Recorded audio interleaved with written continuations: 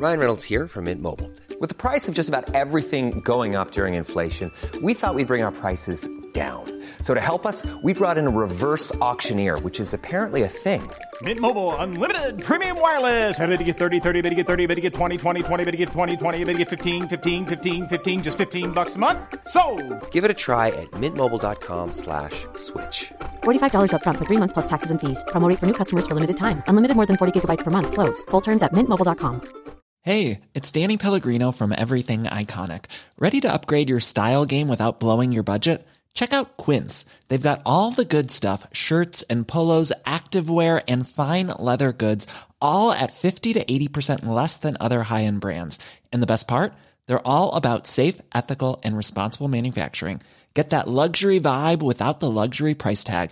Hit up quince.com/upgrade for free shipping and 365-day returns on your next order. That's quince.com/upgrade. Vi är sponsrade av Länsförsäkringar. Det är vi. Jag har ju ett problem i livet, och det är ju att jag rent ekonomiskt är något av en fuck-up. Jag både tjänar för lite pengar och jag gör av med för mycket pengar. Och det finns ingen framförhållning, det finns inget sparande till mig själv, det finns ingen pensionsgrej som är så många som lyssnar skulle sätta kaffet i vrångstrupen när de förstår. Ja, de gör det nu. Ja, när de förstår hur illa ställt det faktiskt är. Däremot så har jag lovat mig själv att jag ska inte låta den här ekonomiska fuck-uppigheten, som jag kallar den, föra sig över på mina barn. This ends now, har jag sagt, och dragit ett streck i marken med kolkrita. Tatuerat in ett streck har jag gjort. Och därför så sparar jag till barnen varje månad. Och vi har ett system, jag och Li, att Li sätter in pengar på ett konto varje månad och jag sätter in pengar på ett annat konto varje månad. Livet är föränderligt, löften bryts, men Länsförsäkringar finns där för alltid och kan hjälpa till, då bland annat med barnspar. Vi tackar Länsförsäkringar för att ni hjälper Nisse och andra att hålla sina löften. Och glöm då inte att Länsförsäkringar kan alltså hjälpa dig med bank, pension och försäkring. Tack så mycket.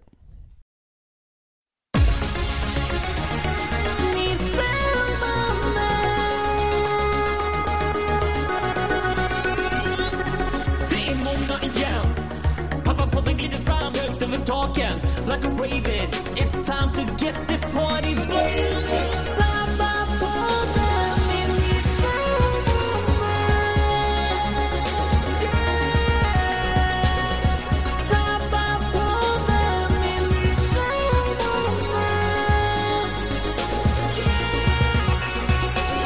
Hej och välkomna till avsnitt 139.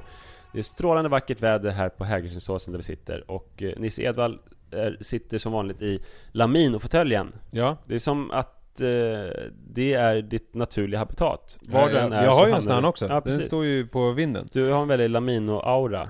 Den här intellektuella övre medelklassgrejen som du representerar. Visst känns det som att om man har en Lamino-aura och är så övre medelklass, då rakar man inte sitt kön.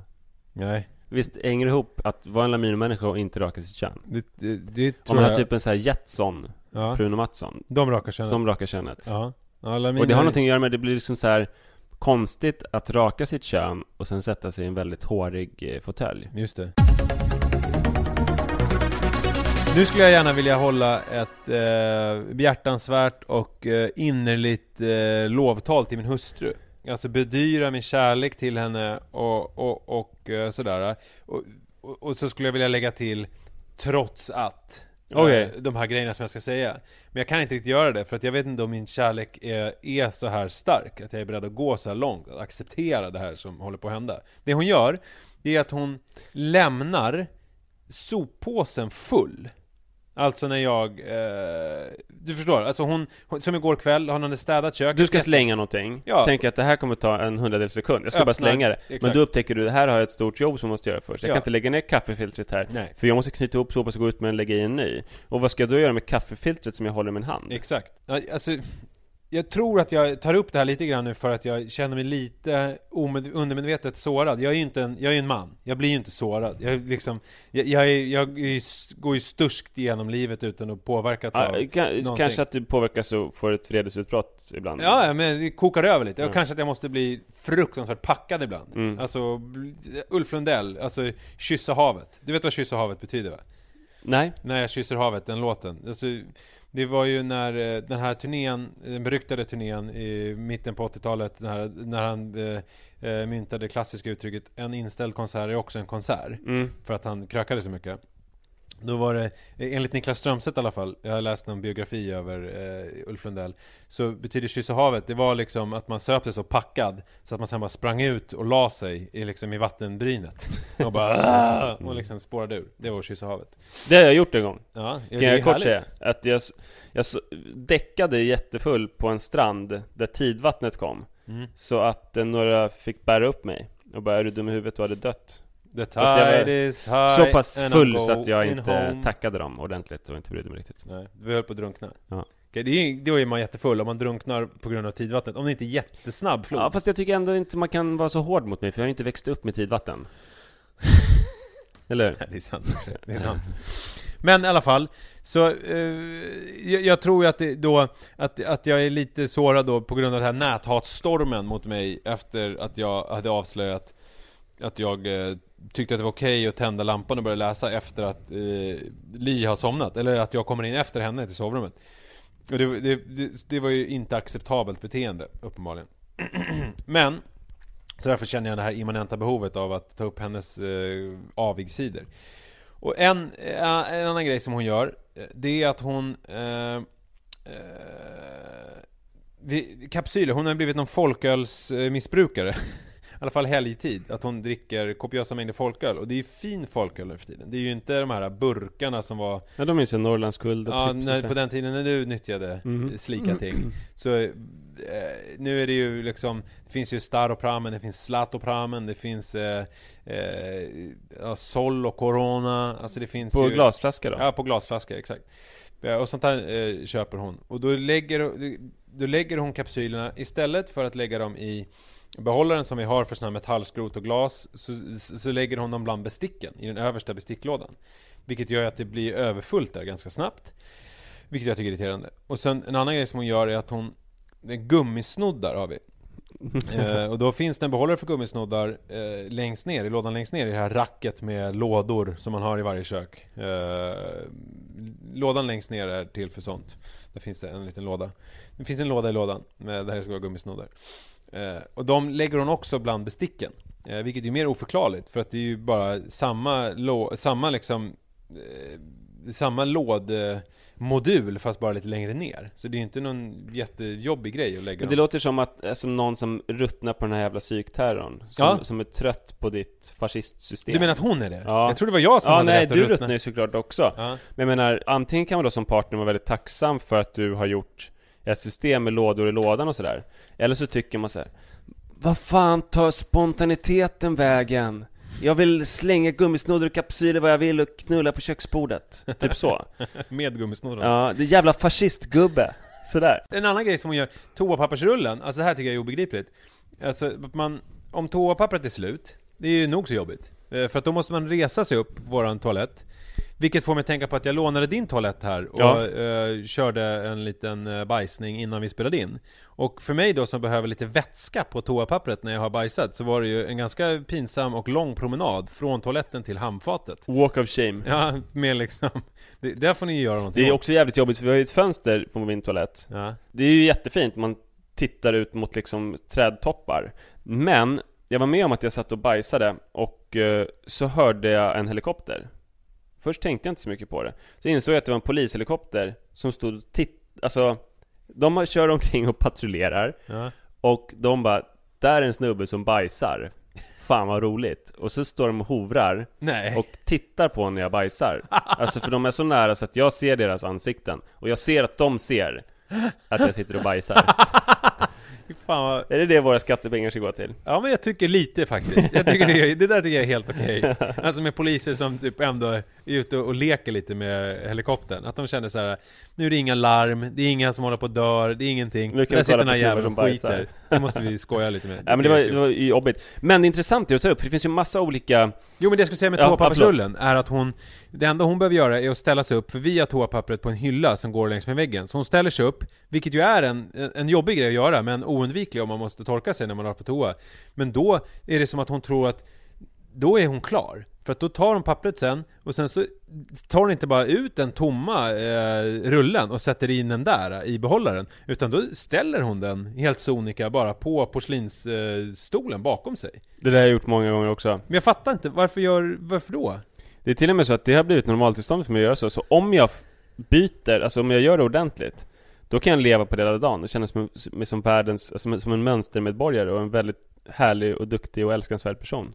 Men det är intressant att du tar upp det, för alltså den vanliga diskussionen är ju med soppåsar är ju att soppåsen står i hallen, och så är man irriterad över att man har en partner som inte verkar se soppåsar i hallen. Ja, just det, att man tömmer soppåsen, ställer den i hallen utanför. Ja. Hur kan du inte se den? Du går bara rakt över den. Ja. Men det tycker jag är ett mindre problem än det här att utsätta någon för att stå med ett kaffefilter i handen som man inte vet vad man ska göra av. Det finns ju också, alltså för det är ju också ett stort jobb. Ofta hos oss i alla fall så har det läckt ut i själva sopbehållaren någon vätska som man ska hålla på och skrubba och så här. Det är vidrigt. En annan grej som händer i mitt hushåll, det är att det finns lite olika grejer att störa sig på här.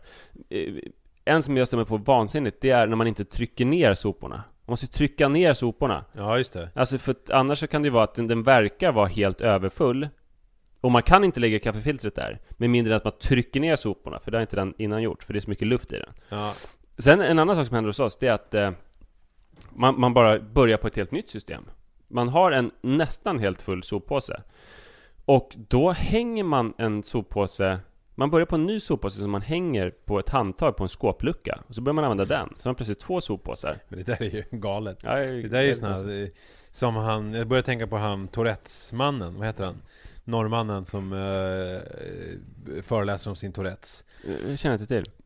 Han har gjort det i många år, och så har han varit låter gäst. som någon som har varit med i Skavlan. Ja, gud ja. Men han har varit gäst i alla sådana där, och så pratar han om sin Tourettes. Men han är ju förhållandevis bra nu. Alltså han har det ju under kontroll. Men han beskriver ju hur han vid ett tillfälle när det var som sämst, alltså inte kunde lämna lägenheten, för det kunde ta så här 8 timmar att gå på toaletten. För att han var tvungen att stanna och hålla på. Det var olika fläckar i tapeten och sådär. Så då hade han ett system där han hade hängt upp kassar och hinkar och grejer på vägen till toaletten, som man kunde uträtta sina behov i. För att han ju aldrig fram till toaletten. Nej. Innan han var tvungen att göra det han Nej, skulle just det, göra. för Tourettes är ju inte liksom bara att säga könsord, utan det är Ja, jag vet inte om Tourettes är ett samlingsbegrepp för allt det där, det vet jag inte. Men han hade också sån tvångsbeteenden, så att han liksom stannade upp med fläckar och pekade och tittade och så räknade. Det kan ju också vara så här att Li vet vad hon gör. Vi brukar ofta prata om att det gäller att hamna på en balans i en relation. Om du då läser när hon ska sova och får utbrott. Jag har ju nästan börjat släcka, så jag tycker att hon borde kunna ge lite här. För att jag har ju nu börjat med att använda ficklampan på mobilen, och jag använder så här 1/3 av den, för jag lägger den på nattduksbordet, så att det liksom bara är 1/3 av lampan som liksom sticker ut, och så lyser den ner i marken och så golvet, och sen så lutar jag mig mot lampan och vinklar boken så att jag ska kunna läsa. Det är då kanske du kan börja bära ut soppåsen eller sådär. Ja, det jag skulle kunna göra är ju att bara göra som jag säger. Soppåsar kan vara ganska äckliga, och det kan tydligen jag också vara. Ja, faktiskt, jag har tänkt på nej, ja. Nej, men så är det nog i en familj, att man tycker att de andra är äckliga. Oftast är det nog pappan som är äcklig, för att jag tror sällan att män tycker att sina fruar är särskilt äckliga. Och ingen men han är på hjärtat, vi behöver inte gå in på detaljer, men stämmer det verkligen? Alltså tycker du, finns det inte några grejer med Sara som du tycker är äcklig? Det finns en sak som jag tycker är äcklig, som jag tyvärr aldrig kommer kunna nämna i podden. Nej, men det finns grejer med Li också som jag så här, som jag alltså i mina darkest moments också tycker är äckliga, men det kommer jag inte heller. Det alltså där, nu har vi nog nått gränsen. Nej, men ändå så är jag ju äckligare än Sara. Hon har en grej som är äcklig, men jag är så där, till exempel att jag gör mina dad noises, att jag så här, typ när jag sätter mig eller reser mig. Det blir värre med träning också, för nu är alltid ont i någon kroppsdel.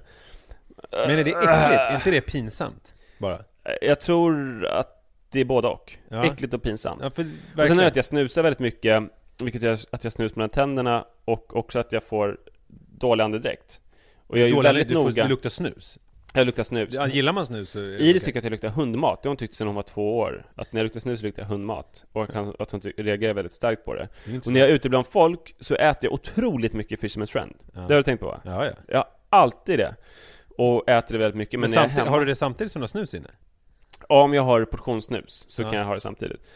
Men när jag är hemma så liksom, då slappnar jag av och äter inte Fisherman's Friend. Så jag är äcklig. Och den som... Alltså, Sara tycker att jag är superäcklig, men det är inte så bra för relationen om hon hela tiden skulle säga hur äcklig jag är. Så hon gör inte det. Brukar du pussa henne med snus inne? Absolut, Har du annars skulle kysst det inte henne? bli några pussar. Har du Ja, kysst jag henne? kysser henne inte med lösnus, men jag kan ju kyssa henne med portionssnus. Ja. Som tur är hon ju nikotinist. Ja. Så att hon får ingen nikokick eller så här. Nej. Men tycker hon att det är härligt? Hon tycker inte att det är så härligt med snus. Hon har gett upp kampen om lösnuset. Det var en kamp som pågick i några år, som hon förlorade. Och sen dess har vi varit en jävligt äcklig person. Jag träffade ju min drömkvinna. Det känns ju tråkigt att tänka att det var redan då, men det var 1993 på Skeppsbron, vid frystältet på Vattenfestivalen. Hon var 1 eller 2 år äldre, hette Pia och bodde i Östra Ersboda utanför Umeå.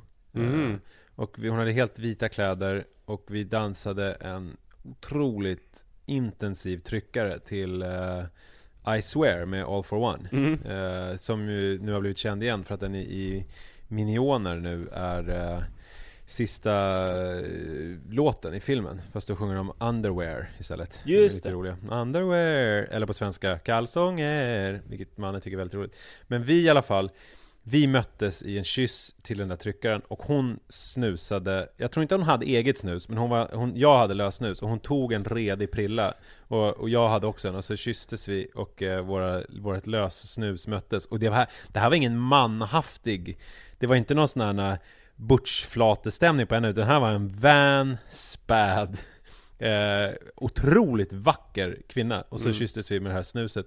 Och det var otroligt härligt. Och dagen efter skulle vi ses.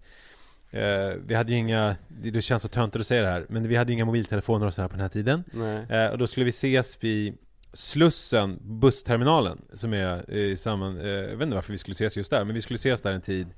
Men hon var inte där den tiden och jag har inte sett henne. Ja, precis. Ja. Har du något efternamn på henne? Nej, det har jag tyvärr inte. Och Pia är bara så här, det här är ju drygt 20 år sedan, men om du lyssnar, Pia, så vill Nisse fortfarande ses. Jag tror att de kanske inte hette Pia, för jag tror jag blandar ihop henne med en Pia som bodde i Tyresö. Okej, någon som var i de här tältet i Vattenfestivalen som hade helvita kläder och bodde i Ersboda. Hör av dig. nisse.edvall@gmail.com. Ja. Jag har också, min sämsta pick-up line hade också med snus att göra. Det var en tjej som snusade när jag var 15-16 år och sa till henne: jag har alltid velat kyssa en tjej som har snus. Det funkar inte heller. Jo, alltså hon skrattade ut mig först. Alltså hon skrattade i 30 sekunder, men sen kysste hon mig ändå. Men det var jävligt dåligt. Men i alla fall så är det så att barn är ju inte lika diplomatiskt som de vuxna. Iris jobbar inte aktivt på vår relation. Så att hon kan säga hur äcklig är, och det har hon gjort sedan hon var 2 år gammal. Men nu har det liksom eskalerat. För nu har hon haft några dåliga nätter när det börjar klia mycket. Så hon ligger och kliar och skriker, för hon har eksem. Och så kommer jag in och tröstar henne och så här, pussar henne på pannan och säger det blir snart bra, ta det lugnt så här. Och då bara är det som att hon kommer ur eksemet och bara: men för fan vad du luktar! Du är så jävla äcklig, pappa! Åh, vad äckligt! Det är så konstigt. Men har du snus inne mitt i natten då? Eller är det bara nej, då har jag inte gått och lagt mig då. Så jag kan mycket väl ha snus. Men jag menar, det luktar ju inte annorlunda än på dagen. Det är som att hon är extra känslig. Och sen då ligger hon det är innan jag burit över henne till sin egen säng. Så ligger hon och Rut i vår säng. Och då vaknar Rut och säger: nej, just det är inte äckligt. Och så somnar hon om. Och sen så börjar Iris skrika och klia igen. Återigen så pussar jag henne och säger så här: det blir bra snart. Försök att inte klia. Du är så jävla äcklig. Och Rut vaknar igen. Det är inte äckligt. Så det är tur att jag har... Det verkar som doftkänsligheten kommer någon gång vid 2,5-3 år. Min första jobbiga grej, det var ju allra första avsnittet av podden när jag var på BB och bajsade och Iris var i samma rum på Danderyds sjukhus, för jag vågade inte lämna utanför, och hon fick panik och försökte öppna dörren och springa ut och skrek. Det var hennes första så här, nu blir det jobbigt med dofter. Rut verkar inte vara där än. Så att, och det är ju väldigt njutbart. Så nu har jag typ, alltså det handlar om dagar när jag inte är äcklig för precis alla familjemedlemmar. Ja, men det där är ju någonting att man nästan som man nästan tvingas in i det där, att man börjar bli äcklig. Jag börjar typ se mig själv utifrån hemma och tycka att det är lite så här pinsamt att gå runt med typ när jag vaknar och gå runt i kalsonger och typ sovtröja, för att det känns som att folk tycker att jag är äcklig när jag glider runt hemma. Och med folk menar jag min äldsta son. För att han är också sådär, att han har nu börjat också, vilket jag kan förstå att man går in på toaletten precis efter att någon har bajsat, det luktar ju. Då kan jag tycka såhär, ja men det är okej, det luktar, jag vet om det. Men att han påpekar det så liksom från tårna, han tar i så mycket att det luktar så äckligt att han nästan njuter av att påpeka hur äckligt det luktar, och han liksom står och demonstrativt håller för näsan och sen är det också så här att det kan vara att jag har kissat och spolat efter mig och han kommer in och typ så här: det luktar kiss, det är så äckligt. Och jag är liksom, alltså man känner hur jag blir mindre och mindre en härlig människa och mer bara går mot att vara någon slags äcklig person. Som tur är så finns det en räddning, för att jag började mer och mer se det som, jag började ju träna när Iris låg i magen, och att jag visste inte det då, men att det var en investering för framtiden. För nu kan hon utan att ljuga skryta för sina kompisar och säga att jag är stark. Ja, just det. Och det är ju en viktig sak. Det är ju nästan som att ha en pappa som är polis eller någonting. Ja. Det är bra att kunna utan att ljuga säga att ens pappa är stark och ta mycket i mark. Man kan ju inte riktigt skryta med. Min pappa är jättebra på att göra utfall och ta promenader. 3 minuter varje morgon. Han tar så jävla långa promenader. Nej, men så det är. Och sen så... Jag ska se gummibandet han använder när han stärker upp axelmuskulaturen. Alltså, han har liksom nu börjat med att vira ett extra varv runt handen så att det blir lite kortare, och det vill säga lite tyngre. Men sen så frågade Iris häromdagen, apropå ingenting, så här: pappa, hur många följare har du på Instagram? Nej. Jag mådde så dåligt. Först mådde jag väldigt dåligt, för det är en konstig grej för en 5-åring att fråga. Och jag har, alltså handen på hjärtat, så har jag inte pratat om följare här hemma. Så jag vet inte fan var hon fick det ifrån. Ja, det är ju från såklart förskolan, hur många följare man har. Men sen, så först kände jag mig liksom, det kändes inte rätt. Det kändes obehagligt att hon frågade om en sån sak. Hon ska inte fråga om följare. Men sen när jag fick säga det, då kändes det bra. Iris pappa har 12 200 följare. Ja. Men det som är jobbigt med henne, för henne blir det bara en siffra i mängden. Om hon kan ju inte förstå att som gubbar som vi är, och liksom ändå trots det komma upp, speciellt för dig är det ju häftigt att komma upp i de nivåerna som du har, men hon kanske börjar jämföra med någon, vad hette hon, den där tjejen som var med i den där Anita Schulmans Nicole Falciani, som hade 300 000 följare och går på gymnasiet. Alltså hon kommer ju snart jämföra dig med de personerna, och inte jag tänker att hon ska jämföra med Sara. För igår, det var ju förrgår som hon frågade om mina följare. Igår frågade hon också typ apropå ingenting så här: men mamma, hur många följare har du? Ja. och Sara bara, jag har 600 och det var ju härligt. Så ja, hon får inte upptäcka Nicole Falciani och Angelica Blick. Och jag kan säga att den fighten kommer du torska, och inte få henne att försöka hålla henne borta från Nicole Falciani. Nej, men det är ju samma sak att hon kan ju upptäcka typ Ako Rahim. Ja. Som är ju väldigt stark. Just det. Man får väl jämföra med, alltså, jag till exempel, om Anne frågar, då kommer jag jämföra mig själv med Pekka Heino. Ja. Som ju ändå är en namnkunnig svensk tv-profil, och han har kanske typ 400 följare på Ja, du får säga det. Pekka Heino, han har varit i tv så länge som jag har funnits i princip. Han är känd, och han har 400 följare. Ja, hej, det är Nissa här. Jag sitter och redigerar. Jag har kollat upp det här nu och Pekka Heino har just nu 3642 följare, ingenting annat. Bara så att ni vet. Nu kan ni fortsätta, pojkar. Jag däremot, jag har trots allt motstånd ändå kommit upp i den ansenliga mängden av nästan 6000 följare. Fast du har ju en jävla stark grej. Det är ju att du är med i det här matlagningsprogrammet som går efter att Barnkanalen tar slut på onsdagar. Ja. Och att typ en gång var tredje månad så repriseras det programmet. Ja, det är min grej. Ja. Men hur många följare tror du det ger? Inte så många följare, men det är ändå starkt som pappa på TV. Ja, det är sant.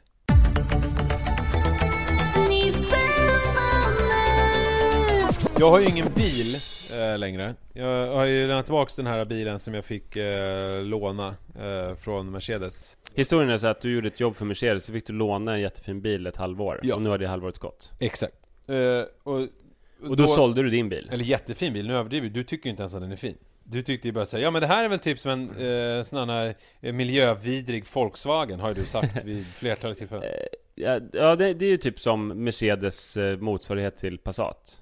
Ja, så har du sagt det. Ja. Jag lever kvar i en gammal värld och tror att Mercedes är liksom någonting annat än Volkswagen. Ja, men det var en jättefin bil, men en ny Passat, det är också nice ju. Jaha. Ja, jag vet att du säger det. Men det som hände var att du lånade den här lyxiga bilen, du började köra jättefort, ändrade hela din körstil, sålde din bil, eller er bil, och inte bara din. Våran miljövidriga Volkswagen. Det var som att du gapade efter väldigt mycket, och sen miste du hela stycket, för nu har du ingen bil. Nu har jag ingen bil alls. Så nu har vi åkt en del tunnelbana istället. Och då har jag tänkt på en del grejer när jag har åkt tunnelbana. Bland annat att jag har ju tidigare koketterat med att jag inte är en person som åker i rusningstrafik. Alltså rusningstrafik är ingenting för mig.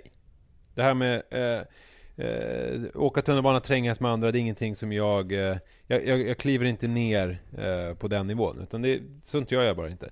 Jag har nu däremot kommit fram till att jag är ju visst en rusningstrafiksmänniska. Jag älskar det, för det är ju samhället at its finest. För att de som åker rusningstrafik, det är sådana som är klippta, liksom doftar gott, de har jobb, de har liksom de ska någonstans och de sköter sig och liksom jobbar kontor och de har ätit tacos på fredagar och liksom. Senast jag åkte i rusningstid så träffade jag den här träskpunkan. Ja, som i och för sig men han skötte sig. Ja, man ska inte luras av folks yttre för tiden. Men det var förr i tiden när alla såg ut som Lennart Geijer. Det var länge sedan. Man kan inte döma hunden efter håren på det sättet. Och att det är det som jag gillar med det är att jag vet precis vad som ska hända när jag åker rusningstrafik. Visst, det är trångt, men alla känner till spelreglerna. Och det finns inte plats för någon som avviker. Det finns inte plats, när det är sådär trångt så finns det inte plats för någon stökig person som glider runt och röjer. Och säger du, fucking you. Nej, exakt. Och det finns inte heller plats för alltså sådana här som springer runt och sån här situation Stockholm-försäljare eller rumänska tiggare med såna här lappar. Alltså alla de, vilket ju i och för sig är dumt. Det lät ju obehagligt redan från början, det här med att det är härligt att åka med samhällets mönstermedborgare. Sen blev det bara ännu mer obehagligt. Ja, men jag har aldrig utgett mig för att vara en härlig människa. Och det här är ju ytterligare ett bevis på detta. Ja, men, och vilket ju i och för sig är dumt om man tänker de här situation Stockholmsförsäljarna och de rumänska tiggarna, de borde ju egentligen satsa på, för att det här är de mest köpstarka personerna som åker i rusningstrafik. Det är de som har cash. Men å andra sidan så är det väl så att har man lite, så var det i alla fall om man läser så här Ivar och Johansson och sådana där, de som har lite är mer benägna att hjälpa andra. Alltså luffare och sådana där lösdrivare förr i tiden som drev runt på landsbygden alltså man tänker sig Allan Edwalls karaktär i Rasmus på luffen.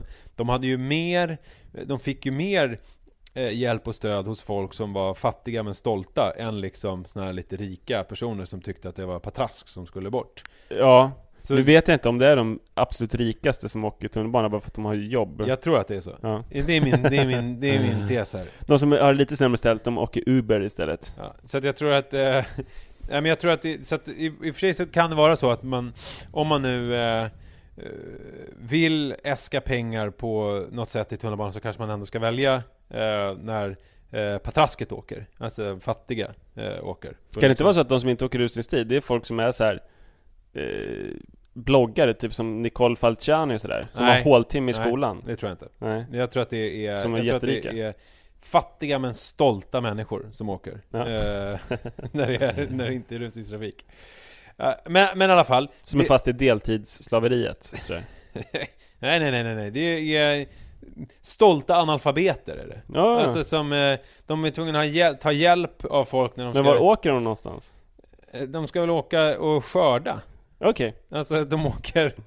Det är väl potatis. Ja, de ska till landet. Typ Ja. att de kanske åker till Gnesta med pendeltåget. De blir hämtade med någon oxe i Gnesta. Och så ska de och så, eftersom de inte kan läsa, så har de fått lära sig bara G. Alltså för dem är det som en bild, ortsnamnet. Så de har lärt sig just att känna igen det. Så tittar de på varje perrong. Vilket är dumt, för det är bara att gå av där det är oxar egentligen som väntar på dem. Ja, fast det finns ju oxar på om man kommer utanför alltså från Södertälje. Ja, jag menar även tunnelbanan. Kommer man utanför Hägerstensåsen och så vidare, speciellt om man åker ut mot Alby. Det är ju bara åkrar och ängsmark där. Ja, det är det. Ja, bondgårdar, stora liksom, det är stuterier och det är herrgårdar och det är... Ja, men inte så stora, det är mest småbruk. Nej, det är stora bruk som är... Sen så är det ju... Det här är ju statare som åker de här tiderna. Så de är ju livegna helt enkelt. Men det finns ju också en del kolare som åker till sin mila. Man kan ju också ofta se hur folk när de åker hem på eftermiddagarna, alltså inte rusningstrafik då, utan man åker hem, de åker hem sent på kvällarna. Då har de ju med sig sin lön som består av en tunna saltsill och sånt där.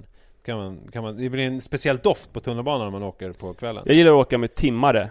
Ja. Så, timmerarbetarna. Ja.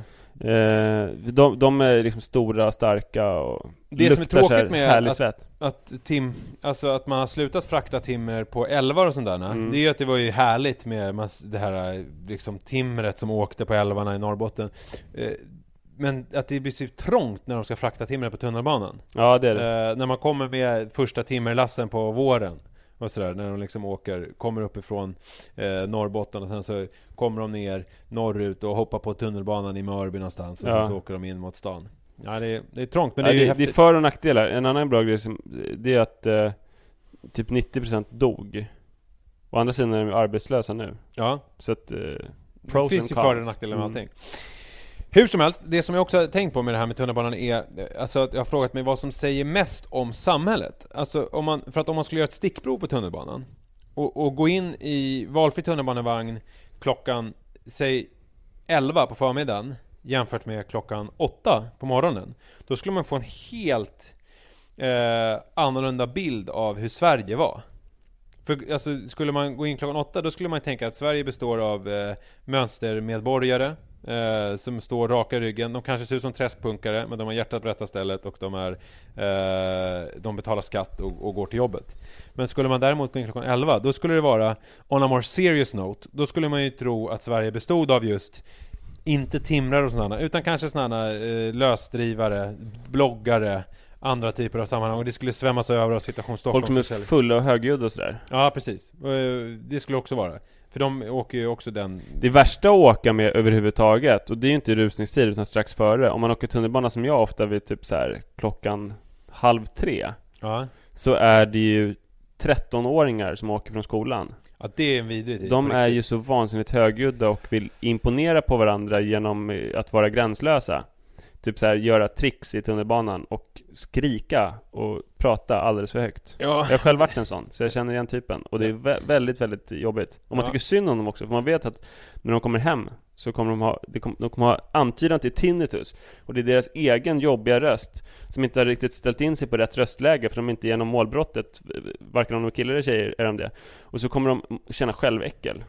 Och sen kommer de ha så här fysikprov att förbereda. Och det är bara ångest. Ja. Och det där får mig att tänka på en annan del av det här med att åka tunnelbana. Det är att åka tunnelbana med min son. Och då pratar jag om min äldste son. För min yngste son, han gör inte så mycket väsen av sig ännu. Han kan ju börja skrika i vagnen. Ja, men han är förlåten någonstans. En 5 månaders bebis som skriker. Visst, det kan uppstå irritation hos medtrafikanterna. Men man tänker inte att du har misslyckats med din uppfostringsgärning. Däremot så är det med Manne, så är det ju, för han är ju precis det där som du beskrev. att han vill showa. Ja. Fan vad jag hatar folk som är showa i offentliga rum. Ja, man gör ju det. Alltså man har gått från att, det är väl så att med allt sånt här så är det väl för att man ser sig själv i det. Ja. Eller så är det för mig i alla fall. Att jag ser vad de går igenom, jag vet vilken resa de måste, vad livet innebär för dem, innan de förstår att med show på tunnelbanan, this is... Ryan Reynolds here from Mint Mobile. With the price of just about everything going up during inflation, we thought we'd bring our prices down. So to help us, we brought in a reverse auctioneer, which is apparently a thing. Mint Mobile Unlimited Premium Wireless. How to get 30, 30, bit to get 30, bit to get 20, 20, 20, bit to get 20, 20, bit to get 15, 15, 15, 15, just $15 a month? Sold! Give it a try at mintmobile.com/switch. $45 up front for 3 months plus taxes and fees. Promo rate for new customers for limited time. Unlimited more than 40 gigabytes per month. Slows full terms at mintmobile.com.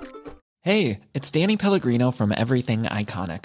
Ready to upgrade your style game without blowing your budget? Check out Quince. They've got all the good stuff, shirts and polos, activewear, and fine leather goods, all at 50 to 80% less than other high-end brands. And the best part?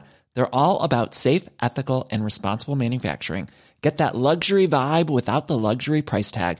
Hit up quince.com/upgrade for free shipping and 365-day returns on your next order. That's quince.com/upgrade. It's not the time nor the place. Men han ser ju den här, när man går in i en tunnelbanevagn, den här plattformen, eller vad heter den här ytan som är precis när man kommer in, det är ju en scen, och alla andra som sitter där, det är hans publik. Och det slår aldrig fel. Alltså senast häromdagen, du vet, man står där och så tänker man så här, vad är det här för någonting? Han liksom ligger han, för då sitter det en kanske 8-9-årig pojke med sin mamma, och han har fått ögonkontakt med honom, och mannen tänker så här, nu ska jag imponera utav bara helvete på honom. Så han liksom ligger på golvet och så här drar sig själv framåt. Alltså gör någon slags, jag vet inte om det är någon slags ormliknande dans, worm eller vad fan det heter, breakdance grej, och bara rullar runt på det här golvet. Och då är det flera saker där som är jobbiga tycker jag. Dels är det hur, alltså om jag säger åt honom då, när han är där på toppen av, han tror att han är coolast i världen, så blir det otroligt förnedrande för honom. Vad får han för reaktioner då? Från 8-åringar, från vuxna? Ja, från vuxna får han ju inte de reaktionerna. Ja, för det är ju ganska hemskt att nu är han nästan 6 år. Det är ingen som tycker det är roligt eller gulligt längre. Nej, inte och också att det finns ju så mycket bättre sätt. Kanske inte för att imponera på 8-åringen, men om han hade ett samtal med dig om någonting som han har läst eller sett sådär, så skulle ju folk tycka att han var hur gullig som helst. Ja. Men han vill inte bli sedd som gullig heller, utan han vill att folk tycker att han är lite cool och gränslös. Jag tror inte han har resonerat så mycket kring det överhuvudtaget faktiskt. Framförallt så tror jag att han skiter i den vuxna. Han vill imponera på den där 8-åringen. Han skiter väl i vuxenvärlden, vad de tycker. Det är egalt. Men men det som är jobbigt då är hur man ska säga till honom. För att om jag bara säger så här, det är ingen som tycker det här är roligt, du är bara pinsamt, ställ upp. Det är ju väldigt förnedrande och inte så uppbyggligt. Och om jag låter honom vara, då framstår jag som liksom en sån här den här gamla klassiska Bengt af Klintberg, råttan i pizzan med i tunnelbanan, pojken sitter och spottar, och sen så kommer det någon äldre person och frågar det här barnets förälder, bara, ska du inte säga åt honom att sitta och spotta? Så, nej, jag kör med fri uppfostran. En sån här 70-tals urban legend. Alltså då blir det någon sån grej att jag bara låter honom vara vind för våg. Andra alternativet är att jag får något lite mer, vilket är det jag får mest, att jag spänner ögonen i honom och tar tag i honom och säger, nu skärper du dig, vilket ju också är, det var gud vilket överval. Exakt, då är jag också obehaglig. Så men, hur funkar det här om du bara kolla på det här YouTube-klippet? Ja, det har jag i och för sig aldrig. Men då blir det pinsamt, för då blir det en förälder som ska ställa sig in och vara ungdomlig. Ja, men också hålla på med mobilen. För att själva idealmålet är ju att vi går på tunnelbanan och har ett uppbyggligt samtal om, man gärna prata om saker som händer utanför. Det tycker jag, då är man en bra förälder som liksom sitter och tittar på sitt barn i ögonen, och man pratar om saker som händer utanför. Oj, titta där, och där är ett flygplan, undrar vart de ska flyga. Och så kanske ens barn gärna försvinner iväg i en lång fantasifull berättelse berättelse om vart det där flygplanet är på väg och vilka som är på det där flygplanet och vad de kan tänkas äta just nu. Eller så här, pappa, det är som när vi åkte på semester med flygplan och jag var så rädd, men du tröstade mig och sen tyckte jag det var roligt att flyga. Ja, gärna någon sådana grejer. Det är sånt man vill höra. Men det kommer ju inte hända. Det verkar inte som att det kommer hända i alla Men fall. kan man sysselsätta honom, kan man utan att folk märker det, ge honom en mobiltelefon om man ska gå in på tunnelbanan och sätta på en film? Eller ge honom typ en bok eller serietidning eller någonting? Ja, alltså jag tror så att han inte ens ser den här 8-åringen. En bok eller serietidning tror jag inte skulle funka. Däremot så skulle ju en telefon funka. Men där är ju återigen det där att då blir det liksom också värdelöst. För att då håller han på. Och då framstår jag som en person som inte har någon kontakt med mitt barn och så sitter han bara helt upplåst med. Det är mycket jobbigt där. Det är mycket jobbigt. Men det som jag har kommit fram till faktiskt en grej som är det minst jobbiga lösningen på det här. Jag har läst och sett det Michael Mosley som han är ju mest känd i Sverige för den här 5-2-dieten. Ja, just det. Amerikansk eller engelsk vad fan är han? Journalist. Han är ju inte någonting annat. Han är en journalist. Jag såg ett Vetenskapens värld med ett reportage med honom när han beskrev hur mycket hur dåligt det var för kroppen att sitta hela tiden. Och han beskrev så här på kontoret, om man står upp istället och jobbar och sen hade han olika mätningar på det här och när man åker i kommunala färdmedel hur viktigt det är att stå upp. Och det där har jag ju tagit fasta på, så jag står ju alltid upp när jag åker tunnelbana. Vilket ju är intressant. Det kanske du märker när du och jag att det clashar lite. Ja. För jag vill ju alltid stå. Och du säger vi sätter oss. Och för mig är det helt naturligt att stå upp. Och så ibland kan det också bli att jag står typ snett bakom dig. Ja, jättekonstigt. Ja, det är faktiskt konstigt. För jag har tänkt på att det måste finnas undantag för det här. Och det är det som har slagit mig nu. Att jag har också tänkt att det finns någonting med Manne tidigare. Att det är bra om man står upp. När man är ung och stark som vi är. Och sen så kan liksom andra få sitta. Men nu när jag förberedde den här snacket som Troton ville förberett, så kom jag att tänka på att när vi åker buss så har vi aldrig det här problemet.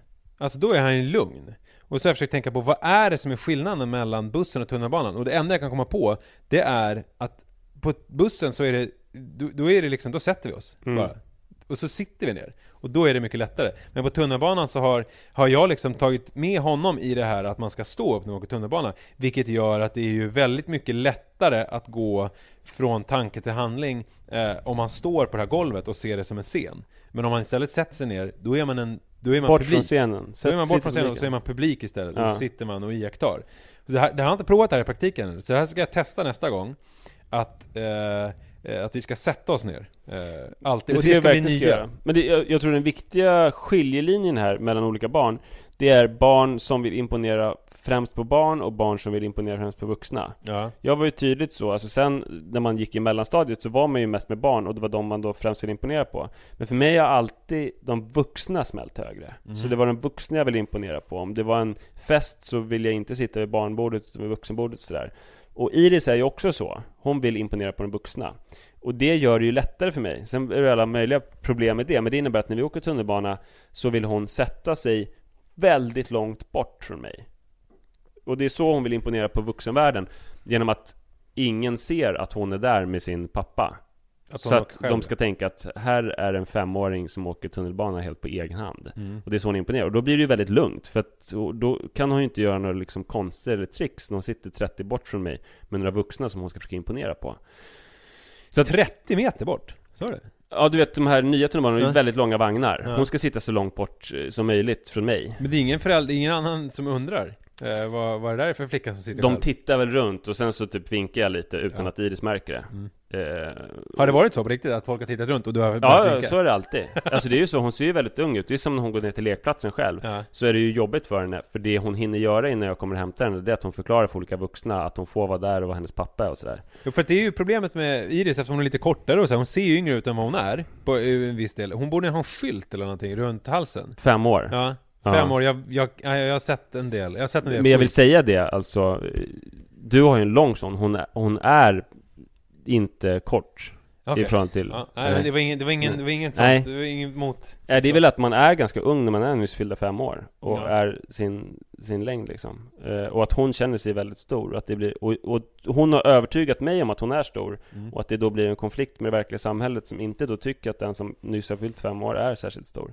Men jag tänker att det kanske kan finnas något sätt för dig att få Manne att vilja plisa vuxenvärlden och imponera på den och lära sig de koderna som du är att prata om, flygresan eller sitta helt själv och stillsamt sådär.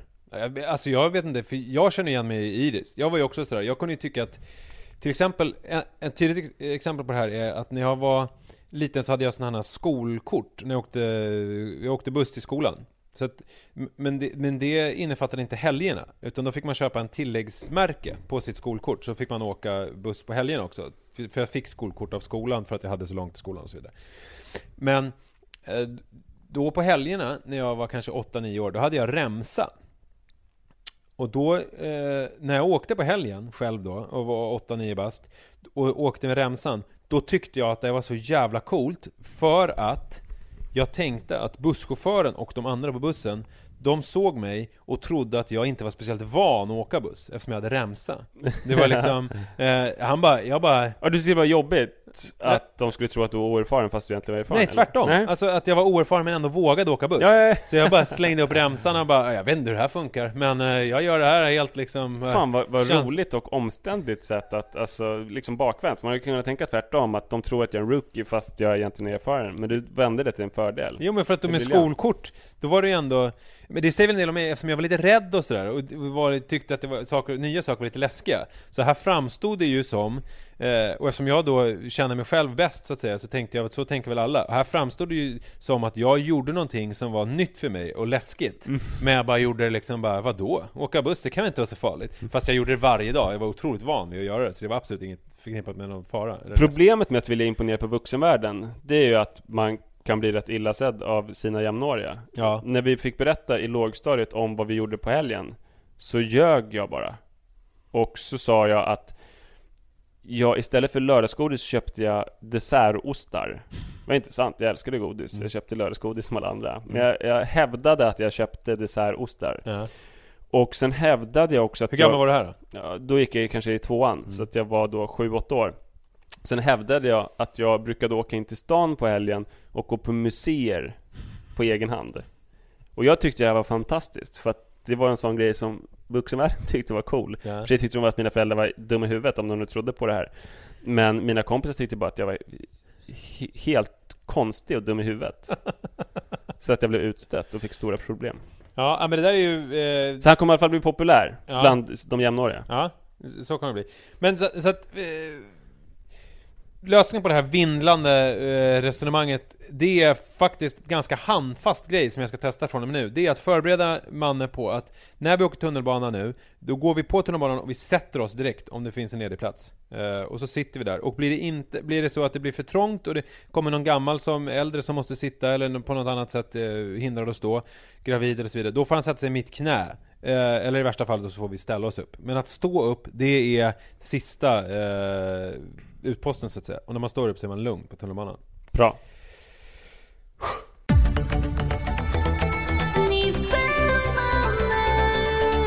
Jag har nog alltid instinktivt känt att jag är en flickpappa. Alltså att jag är någon som ska ha döttrar. Ja, för du har ju 2 döttrar. Jag vill bara informera dig. Ja, det har jag. Men alltså innan det, när man har tänkt på en framtid med barn, så har jag liksom sett framför mig att jag har döttrar. Just det, där har vi pratat om tidigare. Och att du tänkte att du skulle få i magen, att du såg också att det skulle vara en dotter och sådär. Medan jag har ju tänkt alltid att jag kunde inte se någonting annat än en kille framför mig. För jag tänkte på min egen barndom och min egen uppväxt och sådär. Det var svårt för mig att föreställa mig någonting annat. Ja, men jag tror det har att göra med 2 saker. Dels så var det tjejöverskott i min familj. Och idolerna var ju mina stora systrar. Och dels också att jag ju alltid kände mig obekväm med pojkrollen. Så att därför så skulle det kännas lättare av flickor.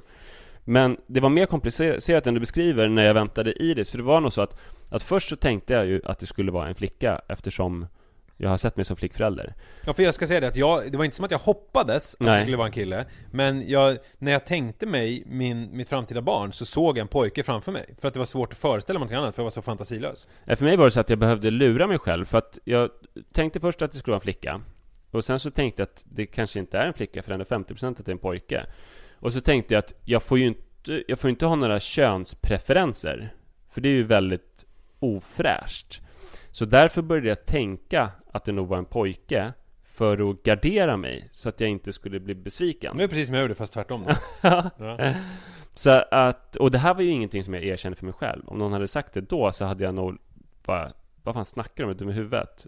Ett barn är ett barn, punkt. Men jag tror att det var omedvetet, så ställde jag in mig på en pojke för att inte bli besviken. Men sen när vi gjorde ultraljudet och kollade kön, så kändes det härligt. Och som jag hade tänkt att det skulle vara en flicka. Och sen så blev det en flicka till. Och då var ju omvärlden så här, men nu vill du väl ha en pojke? Fast jag kände ju samma flickvurm igen. Och i helgen hade vi kalas, barnkalas. Och då kände jag att jag har varit rätt ute hela tiden i vad jag längtat efter. Det var jättegulliga barn här, både pojkar och flickor, men de lekte på lite olika sätt. Pojkarnas lek var att under de 2,5 timmar som kalaset pågick, alltså de pausade i början så att de tårta i kanske 43 sekunder, de här pojkarna. Sen sprang de iväg. Och sen under 2,5 timmar då, så slogs de med ballonger och brottades och hoppade från grejer och skrek. De blev inte ovänner, och vi hade tur, för det var ingen som råkade göra illa någon annan eller så här, utan de hade hur kul som helst.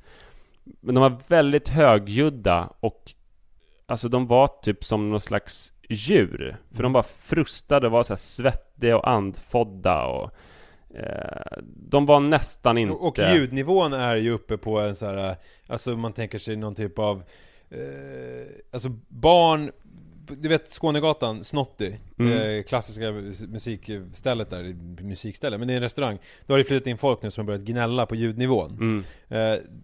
Alltså den ljudnivån är ju ingenting mot vad... Nej, det här var något helt annat. Ja, alltså man har inte varit med. Färdig. Så man är jobbigt, för det blir så jävla varmt av de här pojkkropparna som var som kaminer.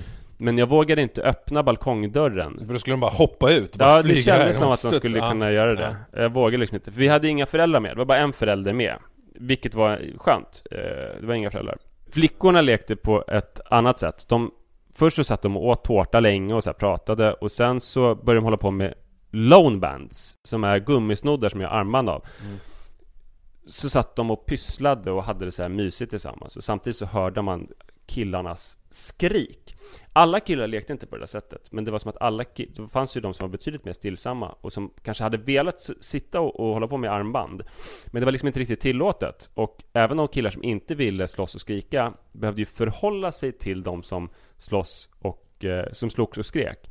Och det var ju som att de som slogs och skrek var normbärarna. Ja, de pratar ju om när det är så här könsroller, pratar man ju om att alltså skillnaderna mellan individer är ju större än skillnaderna mellan könen, har man ju kunnat se i forskning. Men däremot så finns det ju givna roller som man faller in i. Så att om man är en sån här överaktiv pojke, så är det liksom normen. Och sen så om man är en flicka, det satt vi säkert kanske flickor där vid bordet också som gärna ville vara med och brottas och kasta ballonger. Ja. Men de var hänvisade till att sitta och fika lite. Ja, och det är så deppigt att man inte kunde, att de bara är 4-5 år gamla, men att man inte får gå över den gränsen. Fast det är väl där jag börjar tänka mer och mer på det där med att det är väl där det drar sin spets. För jag tycker ju ändå, och nu kanske jag sticker ut hakan och säger, jag tycker ändå att vi har kommit ganska långt när det gäller i jämställdhet, i alla fall när det gäller fysisk aktivitet och så här hobbys högre upp i åldrarna. Framförallt kanske när man kommer upp och är vuxen. Att det är ju ganska okej för tjejer att hålla på och göra fysiska grejer idag och låta och hålla på. Och för killar är det ganska lugnt och hålla på med tysta grejer. Framförallt så utvecklas man ju, i takt med att man blir äldre så utvecklas man mer och mer mot att man tycker det är ganska mysigt att sitta still och snacka. Vare sig man är kille eller tjej. Man blir mer och mer stillsam. Ja, man blir mer och mer stillsam. Förlåt, det var bara... Ja, nej, men verkligen, det drar till sin spets där. Och det är något så vansinnigt sorgligt med då både de flickorna som vill skrika och slåss och de pojkar som vill sitta och göra lone bands. Och det är som en så sorglig flashback till min barndom, eftersom det fanns då de här killarna som var normbärarna, som skrek och slogs. Och jag var inte alls sån. Men det var ändå dem jag ville vara med. Eller kanske snarare så här, jag kanske helst av allt ville sitta och göra armband. Men det fanns ju inte på kartan. Det var inget val. Så istället så fick jag så här tassa omkring de här killarna som skrek och slogs, var lite rädd för att delta, men ändå vilja göra det, för det var så jag skulle kunna få någon slags status överhuvudtaget. Men minns du om du reflekterade över det då också? Alltså, eller om det bara var... Jag minns att jag tyckte att pojkvärlden var obehaglig. Nej, jag reflekterar inte över de här rollerna och så här, men jag tyckte att pojkvärlden var obehaglig.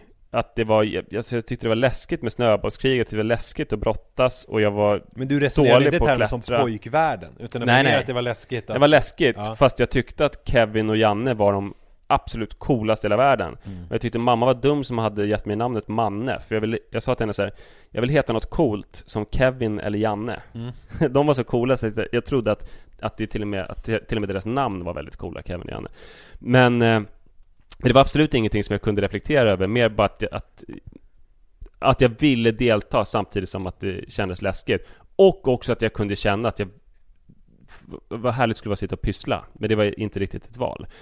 Men sen så kan jag tycka så att det som är så Fast bra... tyckte du det, att det var härligt att pyssla? Ja, det tyckte jag. För det har jag alltid hatat. Ja, nej. Alltså, jag håller med dig till viss del, men alltså det som jag saknade när jag växte upp bland mina pojkkamrater, det var ju samtalet. Alltså sitta ner och prata. För det hade jag nästan bara tjejkompisar. Framförallt när jag kom upp lite i åldrarna. Så var det att jag hade otroligt mycket tjejkompisar som jag satt och pratade i telefon med hela tiden. För det fick jag inte ut av mina manliga kamrater, om jag generaliserar. Men däremot så, alltså det fanns ju inget tråkigare tycker jag, att sitta och hålla på och sy och rita och träslöjd hatade jag också. Alltså allt sånt där tyckte jag var värdelöst. Men däremot sitta och snacka. Jag tyckte otroligt mycket, och det var ju det man gjorde till exempel på syslöjden. Man satt kring ett bord och så virkade man lite, men framförallt så pratade man. Och man sprang inte omkring och slog varandra med saker. Det tyckte jag var jävligt härligt. Ja, jag gillade nog att pyssla, även om jag var dålig på själva hantverket. Men det var ju just samtalet som man fick då, och lugnet. Men jag känner så här, jag blir fan deprimerad av hela pojkvärlden. För att det är klart att det är synd om de flickorna som vill skrika och slåss. Men jag tycker ändå mer synd om de pojkar som känner att de måste skrika och slåss fast de vill pyssla. För det känns ju mer uppbyggligt att sitta och prata och göra någonting kreativt än att slå varandra i huvudet och skrika och bli så här svettig. Men alltså det känns som det är ett nedslående sätt att leka på. Det känns så otroligt okreativt. Ja. Jag håller med dig, och jag tycker att det är... Och det är ju en verklighet för det, och det är ju det som är så skönt då, att jag har 2 döttrar så jag slipper vara mitt i den världen som jag skydde redan som barn, fast försökte anpassa mig till. Fast samtidigt så tycker jag, alltså jag kan ju tycka att det vore ju, jag hoppas ju nästan att ni skaffar ett 3:e barn, att du får en snubbe, så vi kan prata lite om det. Ja, men berätta nu. Och jag skulle gärna, alltså jag har tänkt på det där också, att så här, jag har inte... Det här är också så här sak som jag aldrig trodde jag skulle säga för 10 år sedan, eller kanske till och med 5 år sedan eller 6 år sedan, att, så här, att jag skulle kunna tänka mig att försöka skaffa ett 3:e barn bara för att få en tjej. Och det är ju löjligt att det är så, men för att nu när jag vet hur det är att ha barn, att det skulle vara kul att testa. Alltså det skulle vara kul, för eftersom de blir så olika i det här i samhället, och huruvida det är biologiskt eller socialt och så, det kan man ju hålla på och diskutera länge som helst. Men alltså av ren och skär självisk nyfikenhet så skulle det vara kul att få ha ett barn som sån här, när för Manne är ju liksom, nu ska jag väl säga att om Manne, så tror jag inte att han tvingas in i det här fysiska. Nej, jag tror för inte det ska jag säga att, ja. och det är lite dubbelt för dig som förälder, kan jag tänka mig, för det känns ju som att Manne är ju normbäraren. Han är en bärare av den hegemoniska maskuliniteten. Han passar perfekt in i pojkrollen, och han är den här pojken som lever upp till pojkrollen som då andra pojkar förhåller sig till. Och det är ju bra för dig som förälder så tillvida att du vet att han får status och att han passar självklart in, och att han slipper känna sig osäker och utanför. Å andra sidan, det jobbiga sidan av myntet är att det blir jävligt mycket pojkvärld då för dig. Det blir jävligt mycket pojkvärld, men sen så känner jag med honom att jag känner mig mycket för att jag känner att han har det här fysiska och det där skrika och allt det där, men sen så har han ju också en ganska känslig sida som kommer till uttryck när han kan sätta ord på saker och sådär, men och prata mycket, men det är ju så, jag tycker att det kan bli ganska enahanda när det bara handlar om vapen, och det bara handlar om och alltså just skrika. Ja. Det känns alltså att man kan inte prata i en sån här normal samtalston, utan jag menar, han är ju hes hela tiden för att han liksom för att han pratar så mycket. Och det säger de också på förskolan, att man är en otroligt känslig kille med höga röstresurser. Och därför så men sen så finns det en annan aspekt av det som är ju mer liksom självisk och lite mer, tycker jag, alltså hos mig, att jag känner mig lite löjlig och barnslig. Det är ju när man hör till exempel när man hör dig prata om saker som Iris gör, eller man hör andra prata om sina döttrar som så här går upp på morgonen och då har de bakat en chokladkaka, eller du berättar om liksom Iris som också håller på med sitt matlagning, och det är mycket så här pyssel och sånt. Alltså jag menar, det händer ju inte med Manne. Då är det liksom, för jag kan känna också att flickor ändå får tillgång till mer. Och förut var det nog tvärtom, att det var pojkar som hade möjligheterna och flickor inte hade det. Men det är ju som med Iris, att alltså jag uppmuntrar ju fysisk aktivitet, och även om hon älskar att pyssla och typ laga mat och så är hon ju fysisk. Hon klättrar upp för höga tak och så här sportar och gör olika träningsaktiviteter och gör så här, klättrar i träd och sånt där. Hon får ju det, fast hon får samtidigt pyssla. Medan pojkar, det känns inte som de får lika mycket. Nej, men det är väl om man, alltså mansrollen idag är ju rätt sådär begränsad till att vara liksom det här fysiska, högljudda, ta plats. Alltså det är liksom det enda, men om man tittar på hur samhället ser ut, så är det väl den enda bastionen som finns kvar, så att säga. I övrigt så är det ju rätt redan, ska jag säga, rollerna är rätt tilldelade. Alltså det finns inte så mycket plats för den typen av manlighet. Och det här klassiska, att det är mycket lättare för kvinnor att göra manssaker än för män att göra kvinnogöra. För kvinnogöra anses ju fortfarande på något vänster vara lite mindre värt. Ja, det är ju så att om det kommer in kvinnor i ett mansdominerat yrke, så sänks lönerna. Men kvinnorna som är i det yrket, de har ändå hög status och så där. Ja. Medan om om män kommer in i en kvinnodominerad bransch, så höjs lönerna, men mannen får väldigt dåligt anseende så här. Ja. Men man märker ju då att, för att det man pratar om nu, jag har skrivit massa böcker om typ att kvinnorna kommer ta över för att män får sämre betyg, och de har svårare att anpassa sig efter den verklighet som råder, där man måste vara mer flexibel och kunna gå in och ut ur fler roller, att det liksom ser mörkt ut för killarna. Och jag tycker när man har ett sånt här kalas, så blir det ju tydligt, även om det inte kommer att gå dåligt för de här killarna, så kommer de ju behöva anpassa sig för den här förhärskande rollen nu, som alla pojkar förhöll sig till, att man ska vara så högljudd och skrikig och våldsam som möjligt. Det är ju ingenting som kommer betala sig typ i arbetslivet eller i högstadiet ens. Så det kommer bli ett jobbigt uppvaknande. Högstadiet tror jag fortfarande att det kommer att betala sig. Kanske inte betygsmässigt, men socialt. Nej. Jag tror att hela skolgången så kommer det nog fortfarande premieras. Men däremot så får man problem när man kommer upp i yrkesliv. Men samtidigt så jag kan ju ha den där, när jag har deppiga dagar, så kan jag ha den här dystopiska synen på det, och så här, att det nästan kan vara lite tragiskt. Men sen samtidigt så kan jag tycka typ så här, fan, han är ju glad. Jag menar, han är lycklig, och jag menar, precis som alla andra så går han igenom olika faser, och nu är han inne i, alltså hela den här alltså, att barndomen är ju någon slags identifierande, man skapar sig en identitet, och könsidentiteten är ganska viktig. Den är otroligt viktig för att hitta sig själv. Sen så är det så här att även om man nu kan tycka att de tvingas in i, om det nu är att sitta och pyssla, eller om det är att hålla på och skrika och slåss med ballonger, så är det så här, allt handlar ju om att hitta sig själv i det här. Och de kommer ju, jag menar, se på dig till exempel, det är ganska intressant. Du har ju gått från att vara den där som inte tyckte om det där fysiska och lite rädd för det, till att bli den av oss två som är mest fysiskt aktiv. Jag tar ju makt över det i vuxen ålder. Ja, då har ju du liksom omfamnat det. Medan för mig är det ju så här, jag har ju gått åt något annat håll. Jag har ju släppt det helt liksom.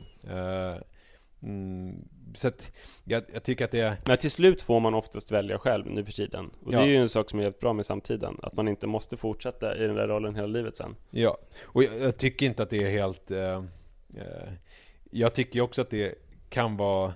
Jag tror alltså så här, det är ju lättare att som vuxen komma in, om jag tänker sig du som är ovan vid pojkar, så blir det ju, eller ovan, men du förstår, du har inte, så kan det ju bli så, nästan som en chock, för att deras beteende är ju så väsensskilt från en vuxen, medan den här förhärskande kvinnorollen är ju mer lik den som vi har. Ja. Det vill säga man sitter kvar, man äter upp, man är liksom lite mer sådär mogen. En annan grej som var jävligt imponerande som de lite äldre tjejerna gjorde, det var att de ville ha dansstopp, inte så kontroversiellt, alltså att man spelar musik och pausar, och så valde jag musik. Och så var det en tjej som sa, men jag vill välja musik. Så jag sa, ja men det kan du inte göra, för att det är ju liksom mina spellistor. Jag tänkte att hon har väl varit van vid att välja någon spellistor som hon känner till. Men jag hade fel, för hon sökte ju fram, satte på Sara Larsson och sådär. DJade. Ja, och det är imponerande. Det är jävligt imponerande. Ja, men jag tycker inte du ska liksom... det är lätt att förfasas över den där den skräniga rollen. Det som jag tycker är skönt med Manne och med många andra, det är att de, alltså på ett sätt, han bryr sig, han skiter i vuxna. Alltså, det som jag kommer ihåg att jag försökte imponera och försökte att han bryr sig inte om det. Han kör sin grej, vilket jag tycker är ganska imponerande, för jag kan tycka att jag ganska ofta var lite smörig nästan och så här, det här lillgamla var lite så här, men fan, hitta en egen identitet. Försök inte, för jag känner igen mig lite i det dessertostgrejen. Alltså att jag, även om jag kanske inte hade det exempel, men att jag bredde på med saker. Men det känns som att Manne är ganska mycket sin egen. Han kör sin grej och han struntar i liksom den här, framförallt vuxenvärlden, och bara, ja, men jag gillar det här. Jag gillar att slåss med ballonger. Och det är vad jag vill göra. Men finns det någon strategi från dig så här ska jag göra för att bredda rollen för honom? Eller tänker du med att det ger sig och att du kan köra med laissez-faire? Jag försöker inte att så här, jag försöker inte hindra honom från att leka med vapen till exempel, för det tror jag inte är så fruktbart. Alltså så här, jag försöker inte stoppa de där lekarna. Däremot så försöker jag ju presentera alternativ, och sen så tror jag att jag är den jag är. Jag menar, jag är ju för det vet jag pratade med någon till exempel om bokläsande hos pojkar går ju ner. Och så var det någon mamma som jag träffade som hade tonårspojkar som var så här, men jag vet inte vad jag ska göra, jag köper böcker hela tiden, jag läser ju mycket. Och så frågade jag lite om vad pappan gör, men han läser ju aldrig någonting. Men jag tänker så här, jag är ju också en förebild för honom, och jag anser ju att jag är en ganska ändå lyckad person på många sätt.